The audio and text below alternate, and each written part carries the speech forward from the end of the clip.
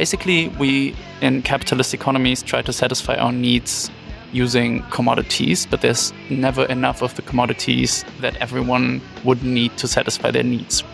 So degrowth really starts from this diagnosis and then proposes resource-efficient public provisioning systems to counter that.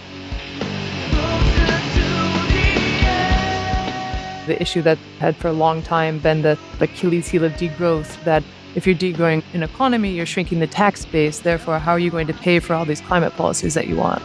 This is just not a coherent argument, and it's not something that we need to buy into.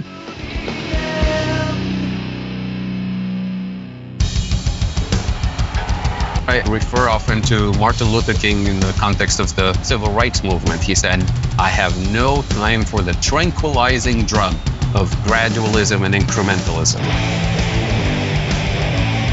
MMT!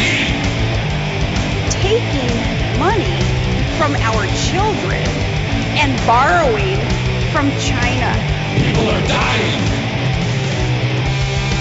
Is the program so critical it's worth borrowing money from China to pay for it? And if not, I'll get rid of it. Stop lying!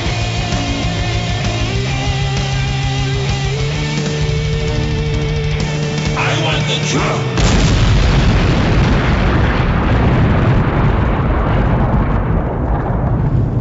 Now let's see if we can avoid the apocalypse altogether. Here's another episode of Macro and Cheese with your host, Steve Grumbine. All right, this is Steve with Macro and Cheese. We are going to be going back to my old friend Degrowth, and we're going to blend it once again with my other good friend, modern monetary theory. And we might even sprinkle in some ecological economics and justice throughout the mix. But I've got two really inspiring people that I'm going to be talking to. They co-authored a paper called How to Pay for Saving the World, Modern Monetary Theory for a Degrowth Transition. And I know this term degrowth bothers some people, and here's to hoping you get over that, because I want to survive, and I think everybody wants to survive. Acknowledging what we're up against is probably the most important and maybe even the most challenging, because it's scary, because we haven't had a solution for how to pay for all the destruction that we've done, not only with our excesses in the global north, but the predation on the global south. So these scholars that I'm bringing on today wrote this great paper. And my guests are Christopher Ulk and Colleen Schneider. Colleen Schneider is a PhD student and research assistant in the Institute for Ecological Economics at the Vienna University of Economics and Business. She is also a lecturer at Torrens University, and she has a BA in physics from UC Berkeley and Master of Science and Socio-Ecological Economics and Policy from WU.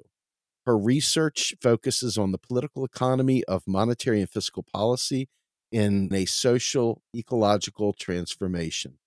Her recent work brings an MMT-informed lens to degrowth scholarship. She teaches courses in social ecological economics and the intersection of money, society, and environment, and has also worked and published in the field of environmental justice. Also, Christopher Ulk is a PhD candidate in political economy at Free University in Berlin. His current research focuses on the links between international monetary power, offshore finance, and fossil fuels. In a recently published research article co-authored with Jason Hickel, Christopher and Colleen propose a synthesis of MMT and eco-socialist degrowth. And that is the subject of our conversation. Welcome, Colleen and Christopher. Thank you so much for taking the time to be with us today. Thank you for inviting us, Steve. It's great to be here. Yeah, likewise. I had the opportunity to meet Colleen. I started to take a course at Torrens University. Stephen Hale and the whole gang over there has done amazing work putting together an MMT school with the focus on ecological justice. I met Stephen a number of years ago, back in 2017, and he's been a supporter of ours since then. It was really nice to see the advancements in that space. So Why don't you tell me a little bit about what prompted you getting together, first of all, with Jason Hickel? How did you get together with him and write this paper? Well, I think I can speak for both of us when I say that we both were really into some degrowth and ecological economics ideas. So we knew who Jason was, of course. And at least myself and a lot of friends around me, we were always puzzled by the gap of thinking about public finance, really, and how to finance all the stuff, how to fund the stuff that we knew we wanted and we needed from a degrowth perspective. And then a few years ago, MMT just popped up everywhere throughout the internet. And wait a minute, this is basically telling us we can democratically decide about the priorities of what we want to do. And apparently, Jason had a very similar idea. So he published a blog post on his personal blog, which I read. And when I started writing up some of my own thinking, I thought it would be a good idea to contact Jason. And we went, and the rest is history. Very good. Colleen, I heard a little bit of your story. How did you come to MMT and degrowth as well? Yeah, so I'm within the field of ecological economics myself, and degrowth has just seemed to me, if you understand what's going on, not just with the climate, more broadly ecologically, then it really seems the logical place to go from that, the logical orientation to take within ecological economics, or it certainly was for me. And then I, at some point, became a bit obsessed with, I'd say, monetary theory and monetary history, and economic history in this way, and coming to money from this historical perspective, and then being introduced to MMT. MMT made so much sense. This really clicked to me, having taken this historical perspective on money.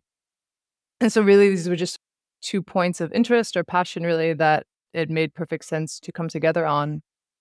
And Chris and I were both part of a post-growth economics network, and we started some group discussions in there around MMT and post-growth economics, and our work together really stemmed from that point. As an activist, I keep looking for people like you, and you two are rare. There's a lot of good degrowth people. There's a lot of really good MMT people. There are not a lot of really good MMT degrowth people. So you guys are truly in rarefied air.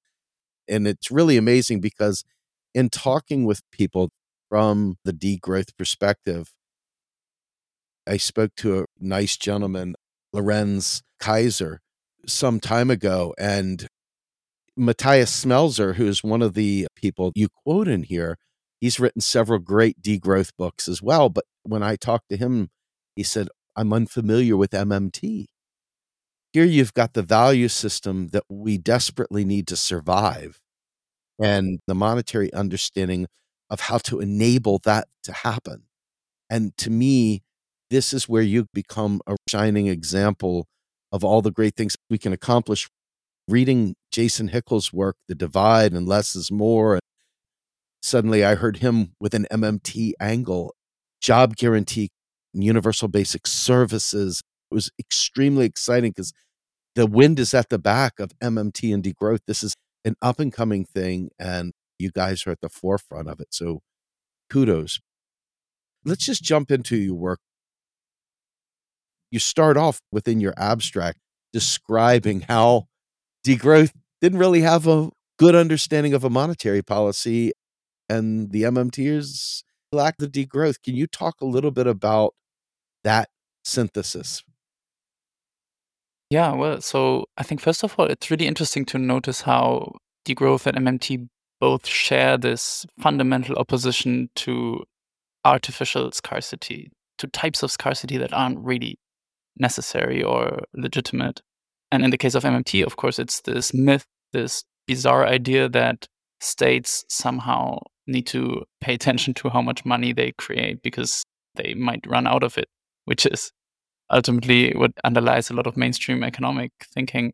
So they're opposed to the artificial scarcity of money, whereas degrowth, and I think this is really important for folks to understand, degrowth is in a way opposed to the artificial scarcity of resource efficient need satisfiers. So basically, we in capitalist economies try to satisfy our needs using commodities, but there's never enough of the commodities that everyone would need to satisfy their needs. So degrowth really starts from this diagnosis and then proposes resource-efficient public provisioning systems to counter that. And I think this is one of the points where we start off seeing potential for overlap and synthesis, this common opposition to artificial scarcity. The austerity narrative is definitely got to be overcome. We spoke with Clara Mattei not too long ago. She wrote a great book called The Capital Order, how economists invented austerity, basically. And we call it the trinity of austerity, with fiscal austerity, monetary austerity, and then the power of the sack, the control of labor. And you can see how capitalist forces have twisted and perverted these relationships. Colleen, based on the understanding of false scarcity of money, how do we counter the austerity narrative?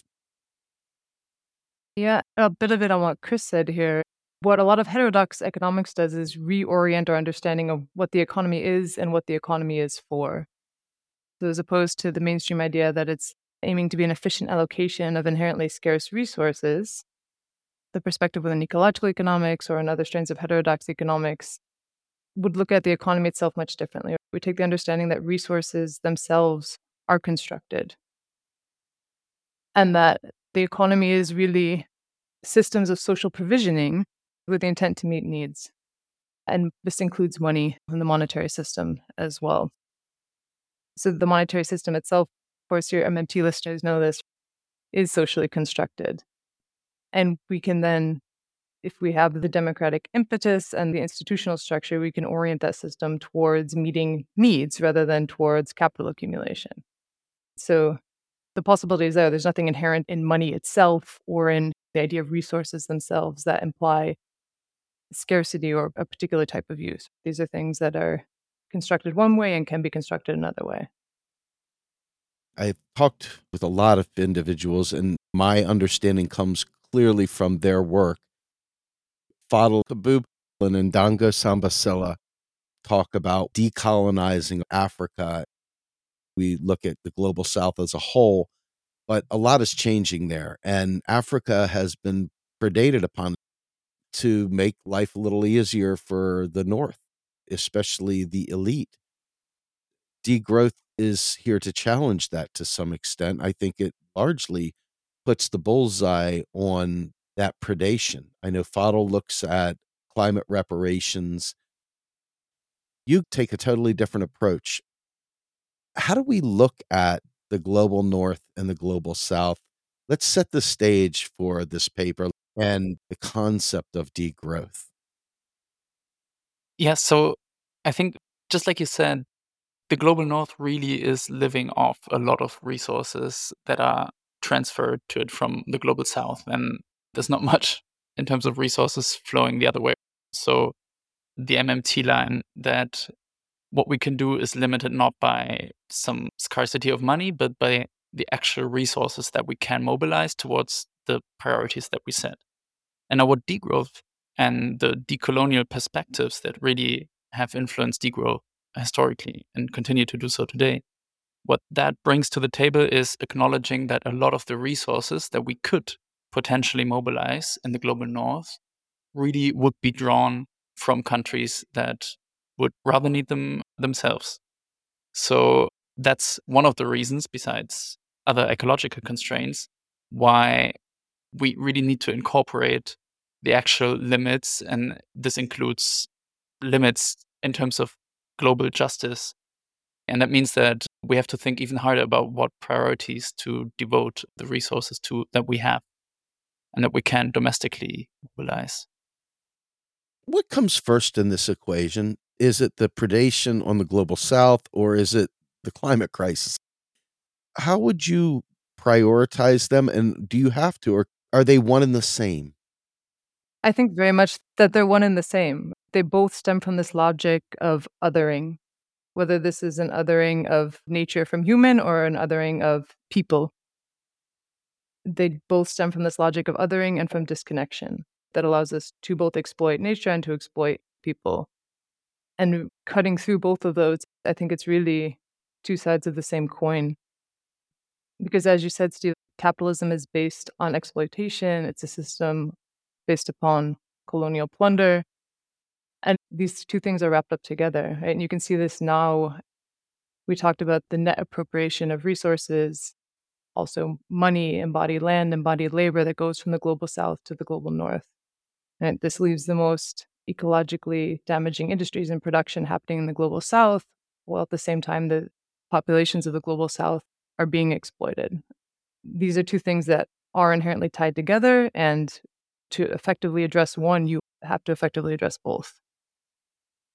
Your paper starts out with a research gap, and we've touched on this, but I find it fascinating how the MMT and degrowth had not quite come together yet. I don't see how the market, without intentional government intervention, meets any of these needs. And yet the research continues to put out market-based solutions. We keep hearing greenwashing. If you follow the funding tree, it doesn't take long to get to a capitalist institution that has ulterior motives. What do you make of that research gap? Is it that there's no money in saving the planet? There's only money in capitalism? First of all, I'd say it's so nice that you're so excited about Colleen and me and Jason, but there's been people before us working on this. Sure. Actually, one of the most exciting things is, as you also said, that we're becoming more and more people. So there's really a lot of great folks who are talking about this. And you mentioned Fidel and Dongo. But I think what accounts for the gap that there certainly is really that this understanding of money as actually a public good that has been privately appropriated. We've lived through decades of neoliberal policy hegemony and financialization that has basically privatized the public good of money. And so far, a lot of thinkers in degrowth and ecological economics have been within this mindset and haven't rediscovered the public nature of money. And I think Colleen can add a lot to that from her time in the rabbit hole of monetary theory and history. And I would add on the flip side of that, part of the reason the term degrowth is so confronting is that growth is really embedded into our psyche as what's good, as what's necessary. And it is what has, to a large extent, alleviated a lot of the social conflicts that are inherent in capitalism. So from an economic perspective, the approach of degrowth is still relatively fringe, and the hegemony of mainstream economics is still quite strong. Although I do genuinely think this is shifting, but most people who are part of MMT scholarship are coming from a more post-Keynesian, often economics background, but it's still embedded within this growth logic. So I think this is also part of why there hasn't been as much overlap between these two fields. Christopher, thank you so much for bringing up all the other shoulders that we're standing on right now that have done great work. There's just been so few that have synthesized the whole picture. And that's, I think, really what I'm focused on is the blending of the two. But you're exactly right. There's so much work. That work is still valid. It just needs to be reconsidered and reimagined with an understanding of a public money.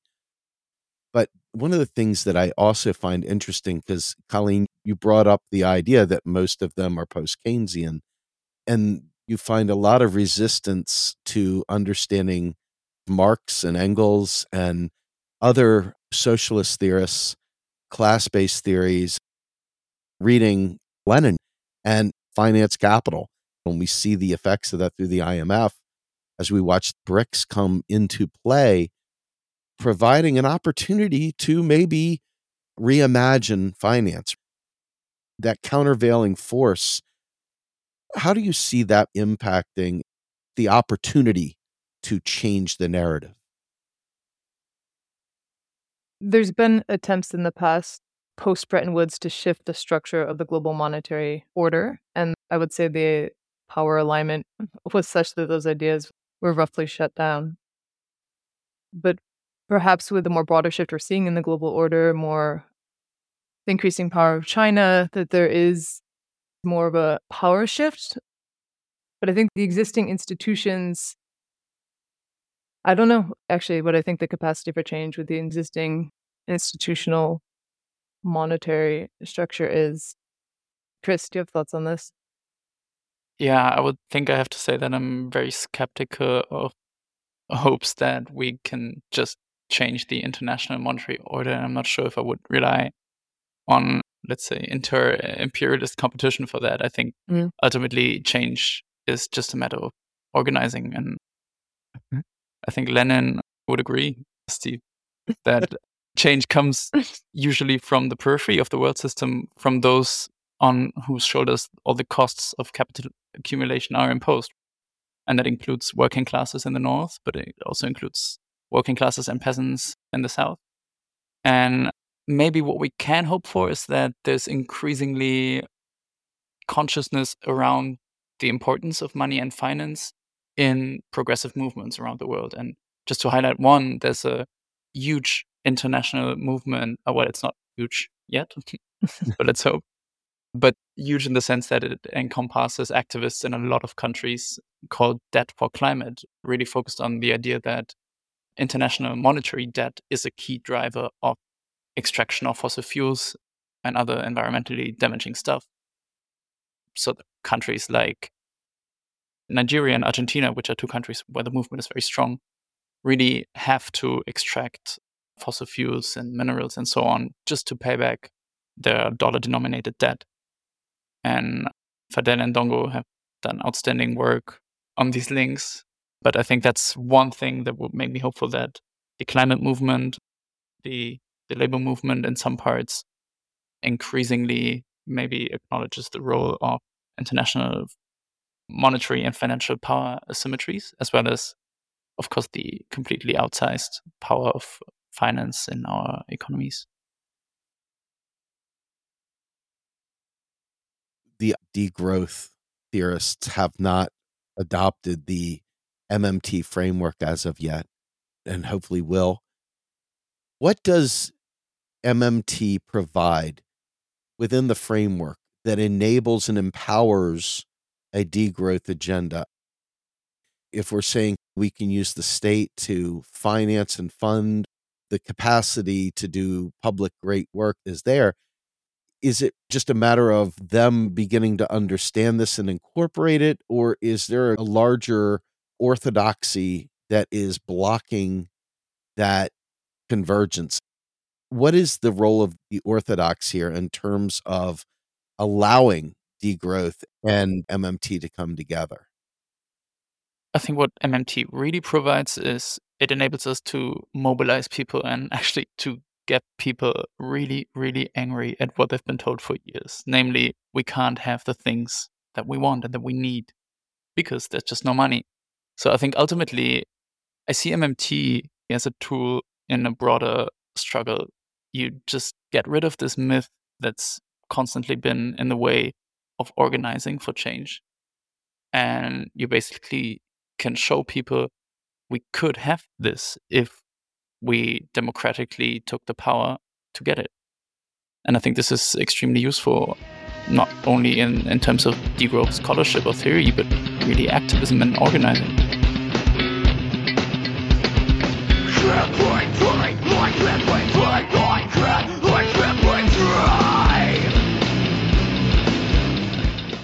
You are listening to Macro and Cheese, a podcast brought to you by Real Progressives, a nonprofit organization dedicated to teaching the masses about MMT, or modern monetary theory. Please help our efforts and become a monthly donor at PayPal or Patreon.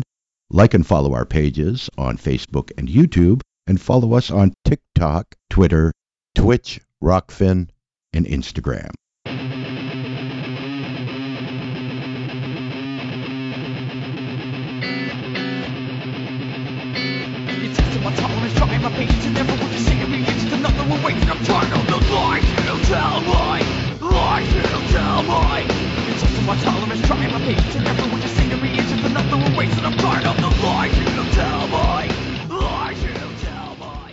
Let me just say, this has been my mantra, that MMT is a tool for radicalizing people, for an awakening, to allowing them to see that the realm of possibilities is far greater than the 1 degree that they allow us to see the world through.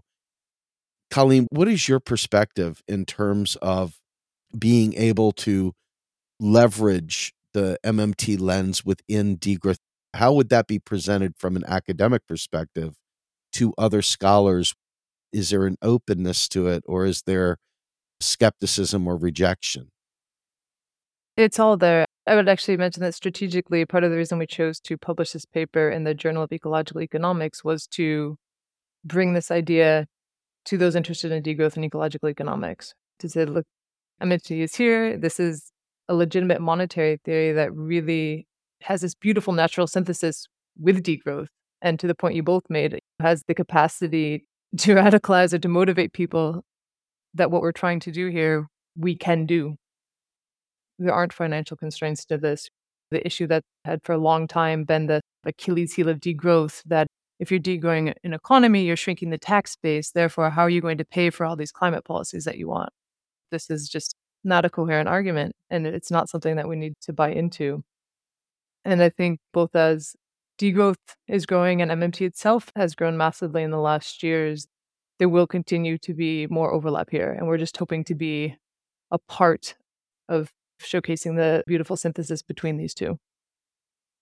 That's very powerful. I appreciate you adding that texture there. When discussing this stuff, even from people that understand this, say it's ridiculous. What are you talking about? Degrowth? That means you're going to cut GDP. MMT is all about showing people that we can spend more. But yet it's really about how that spending is done and then about constraining the non-essentials. Can you give me your best explanation of how a steady state economy can survive with this degrowth, knowing the trappings of capitalism that growth allows to obscure? Those contradictions come loud and clear. How do you make it so that prices don't go up? We don't have elite captured. How do we structure a degrowth economy in a way that allows for everyone to have this good life? First, I'd say that a degrowth transition is necessarily a post-capitalist transition. Yes. It's really this framework of eco-socialism. It fits perfectly here, and then degrowth is a way to look at moving towards that, towards eco-socialism. So part of what's inherent in the policies that we're arguing for in this paper is a broad shifting of the power base and a strengthening of democratic structures, really. But some of the key policies here are the building out of universal basic services so that people have non-commodified access to strategies to meet their basic needs. This is quite important. And then the job guarantee is a natural complement here as well. Because there's often the critique, if you have a degrowth transition, you're not going to get union support for reducing the size of the economy. People need jobs. If we have a job guarantee and we structure this in line with the degrowth transition so that you're also over time reducing the working week as over time less is produced in total, then you still have access to wage labor while at the same time wage labor becomes progressively less necessary because you're decommodifying key parts of the economy. One way to really explain the basic mechanism is that we would be wise to acknowledge certain limits to the resources that we can use and to the time that we have to transition.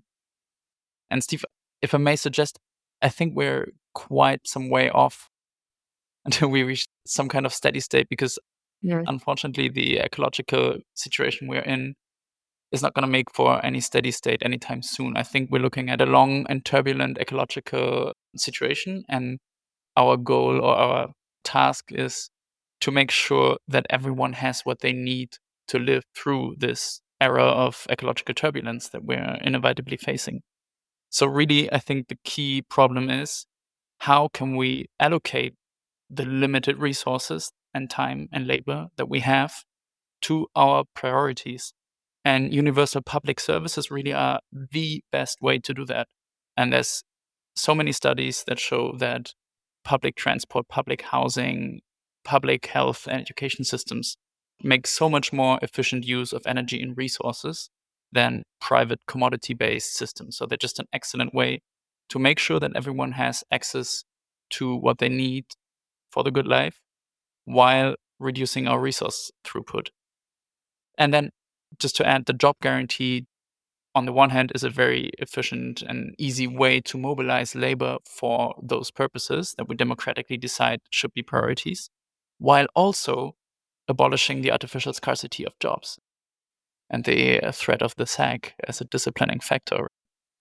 But shifting all those resources to our priorities will involve keeping those who usually make investment decisions from using them up, frankly, for bullshit.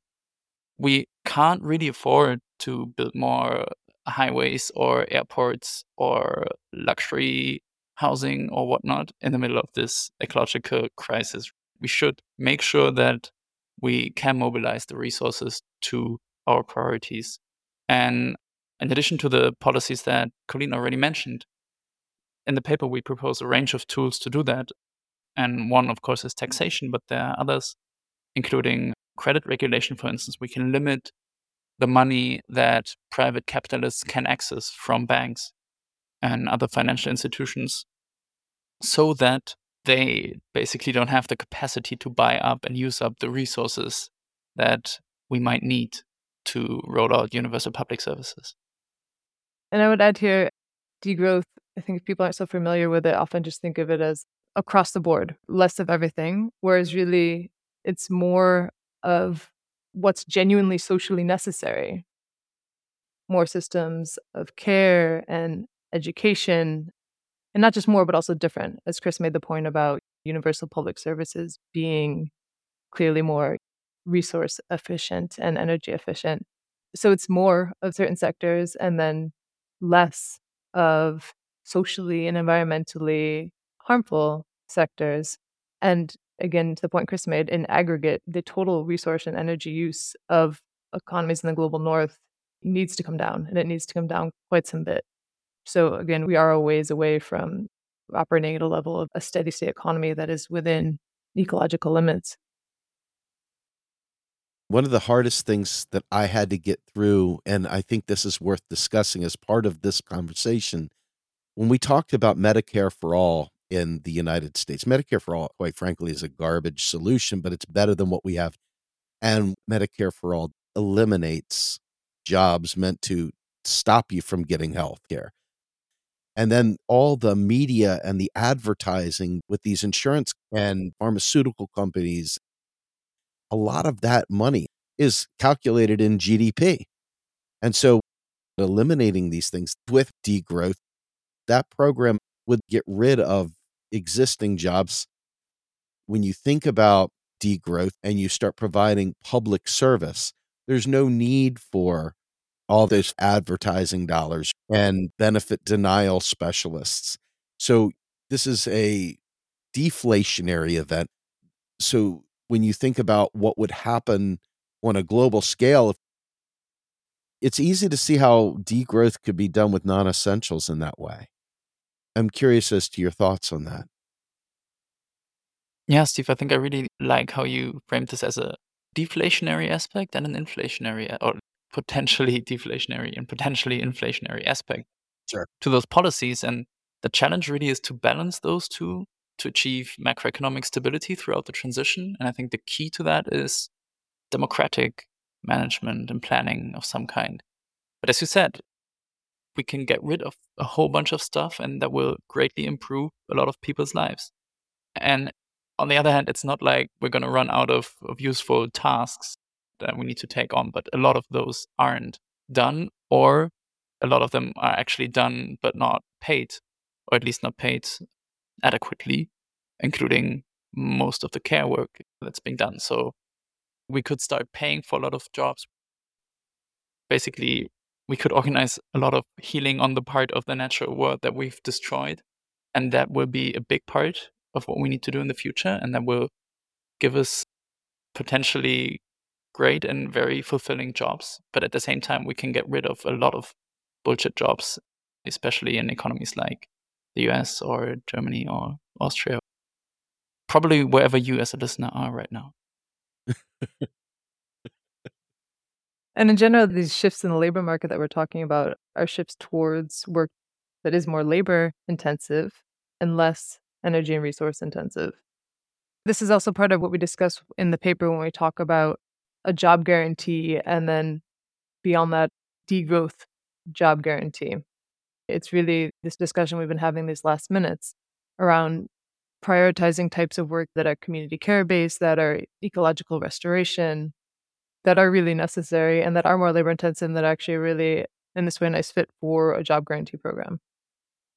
People are less afraid of cataclysmic climate crisis than they are of losing some of these non-essentials and losing their place in society. They've worked so hard, they've gone to school, they've achieved certain things in life. They assume that things will be taken from them. And one of the things that I enjoy about the job guarantee, Fadl calls it a layer cake. The layer cake of solving some of these problems is the just transition. And people that would be moved out of socially non-beneficial work that is causing the crisis, into socially beneficial work, it appears that that is another opportunity. Yeah, I just wanted to add on what you said. People are damn right to be afraid and distrustful.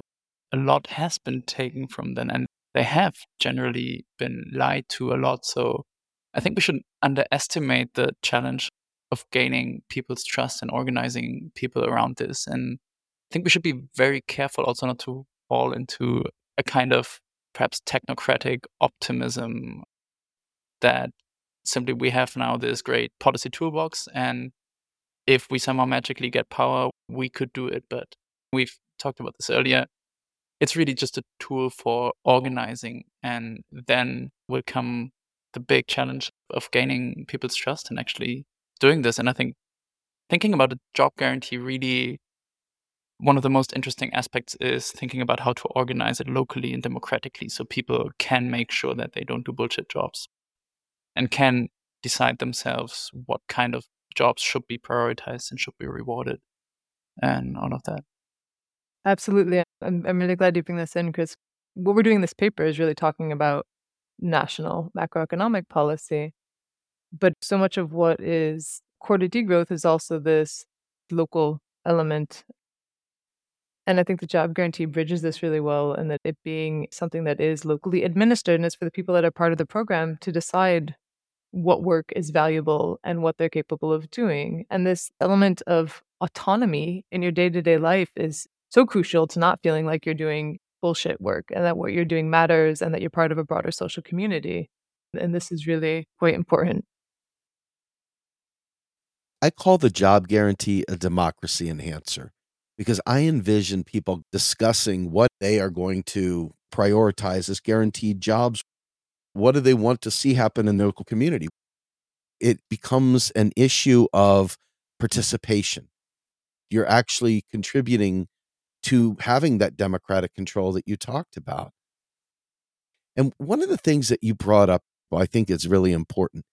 People are distrustful because they have had their trust abused. They've been abused by systems, by lies, by propaganda. We've manufactured consent on so many things that if you think about it, you would never consent to.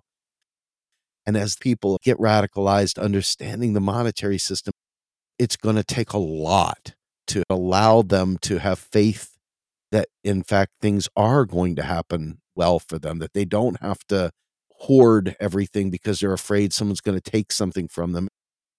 Yeah. Your thoughts? I wanted to point out the beauty in what we actually can do, because we can engage in a lot of small struggles that could be subsumed under a broader umbrella of MMT, informed degrowth, or eco-socialism, or whatever you want to call it. If the rise of fascism historically has always occurred in times when people were basically left alone and the state was unwilling to organize the economy around what was needed at that time, then there's thousands of small ways in which to struggle for policies that would provide that. You can struggle for, be it the socialization of housing in one context, or be it a locally administered job guarantee in another context. And each of these small steps would be feasible. They would together contribute to a revolutionary change. And this is the concept of non-reformist reforms.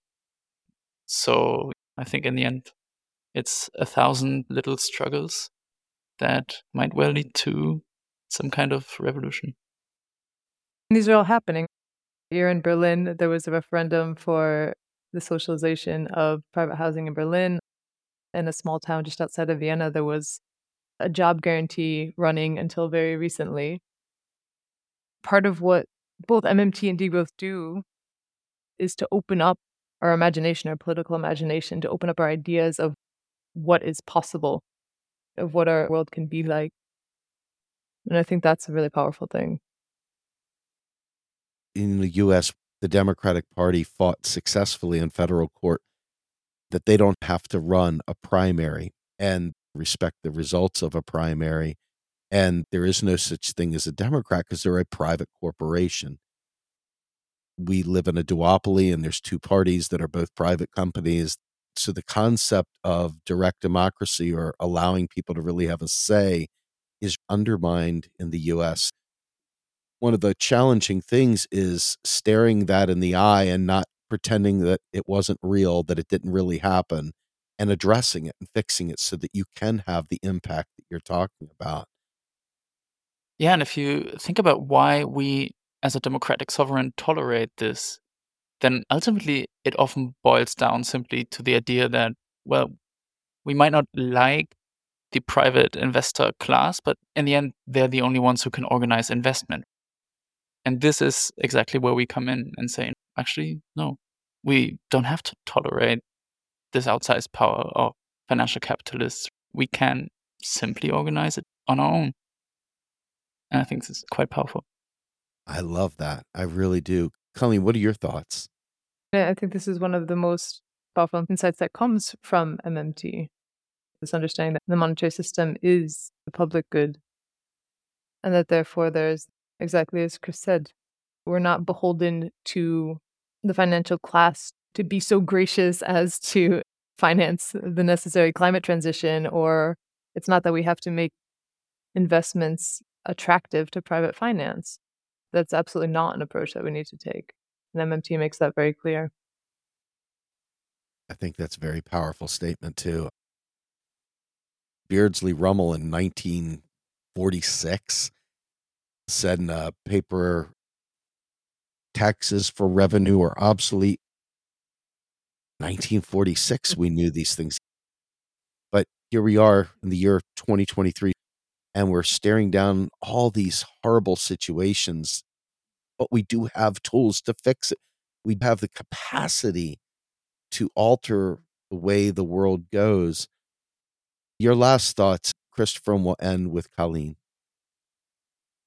My last thought. I think if I ask readers to just take one little mantra away from this conversation, it would probably be something that Colleen and I talked about a lot recently, which is, why do we think that we can do with nature, with the living world, as we please, but that the economy is subject to unchanging laws and we can't change the rules of how the economy works? Whereas in fact, it's the exact opposite. We are part of the living world and we can't change that. And I guess we shouldn't. But the economy is something that we constantly reinvent, and we could try something different.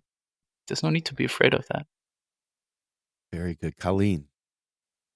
That actually, very much like what Chris just said, and it reminds me of one of the points that I took away from David Graeber and David Wengrow's book, The Dawn of Everything, which is this playfulness that we've had in how we relate to one another, how we create our societies, how we create our economies. And I think we've come to a place now where capitalism is fully hegemonic, growthism is fully hegemonic, and it's really narrowed our view of what we think is possible to where we come to where, okay, austerity is somehow a logical and necessary reaction, which is a crazy place to be. So to come back to this place of playfulness and keep that spirit in our approach and on whatever scale that is, I think it's really valid and worthwhile to work on a very local level for the changes that you can.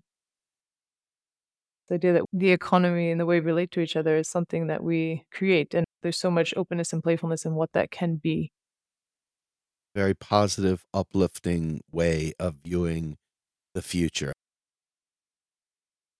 I interviewed Pavlina Chernova, and she said, MMT is hope. To her, that's what she sees. MMT is hope. And the use of public money and the public space, the opportunity here to not just hope and talk about it, but to realize what you can do, I think is just really powerful. And you did great work with this paper. It really does fill the soul with hope. Let's start with you, Christopher. Where can we find more of your work? Ooh, I think you probably have to wait a few years till you can read my dissertation that might hopefully turn out to be booked. You can follow me on Twitter or Blue Sky if you like. And then maybe watch out for the usual suspects. If they let me write there, I write there. All right. Colleen, how about you? Chris and I are both relatively young in our academic careers. But I think we both have quite some interesting things in the works, both together and on our own.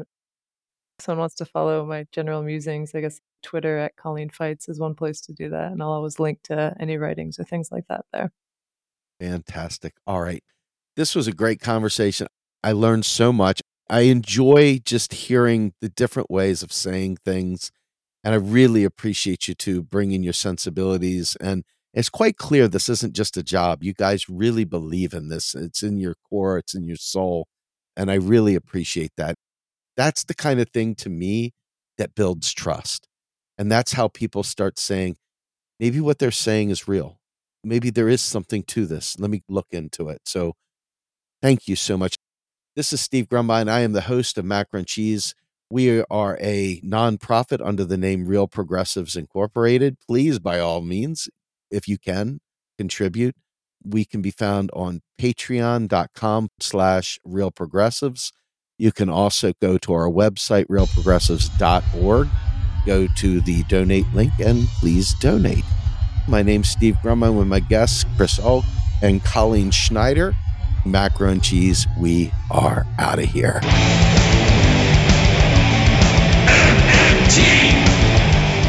Macro and Cheese is produced by Andy Kennedy. Descriptive writing by Virginia Cox and promotional artwork by Andy Kennedy. Macro and Cheese is publicly funded by our Real Progressive Patreon account. If you would like to donate to Macro and Cheese, please visit patreon.com/realprogressives. I want the truth.